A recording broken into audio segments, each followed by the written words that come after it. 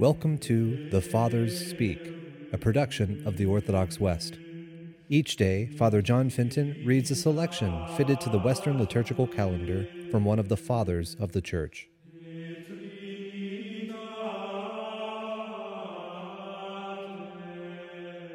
Let us listen to a portion of a homily by our Father among the Saints, Bede the Venerable.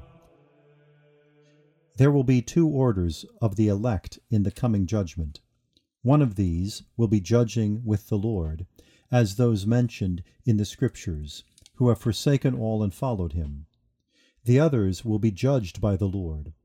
Although they do not leave all in the same way, yet each day they take care to give alms to the poor from whatever they possess. Therefore they also will hear on the day of judgment, "Come, ye blessed of my Father, inherit the kingdom prepared for you from the foundation of the world. For I was hungry, and you gave me meat. I was thirsty, and you gave me drink," and so forth. Of these the Lord was mindful, as also earlier in this lesson, when a certain ruler asked him, "What good thing shall I do that I may have eternal life?" And he said unto him, "If thou wilt enter into life, keep the commandments." Hence, he who keeps the commandments enters into eternal life.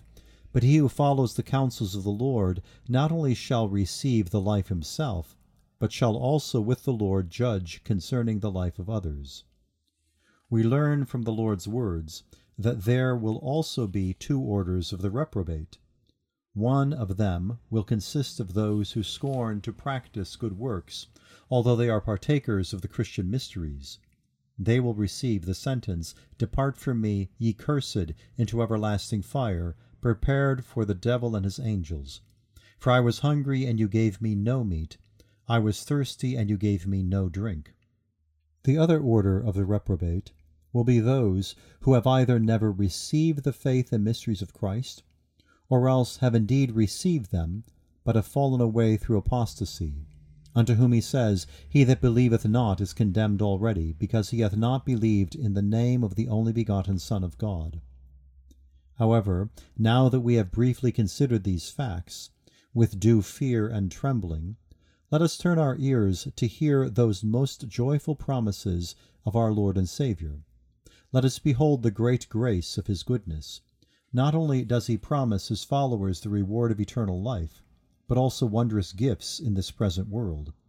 And everyone, he says, that hath forsaken houses, or brethren, or sisters, or father, or mother, or wife, or children, or lands for my name's sake, shall receive 100-fold, and shall inherit everlasting life.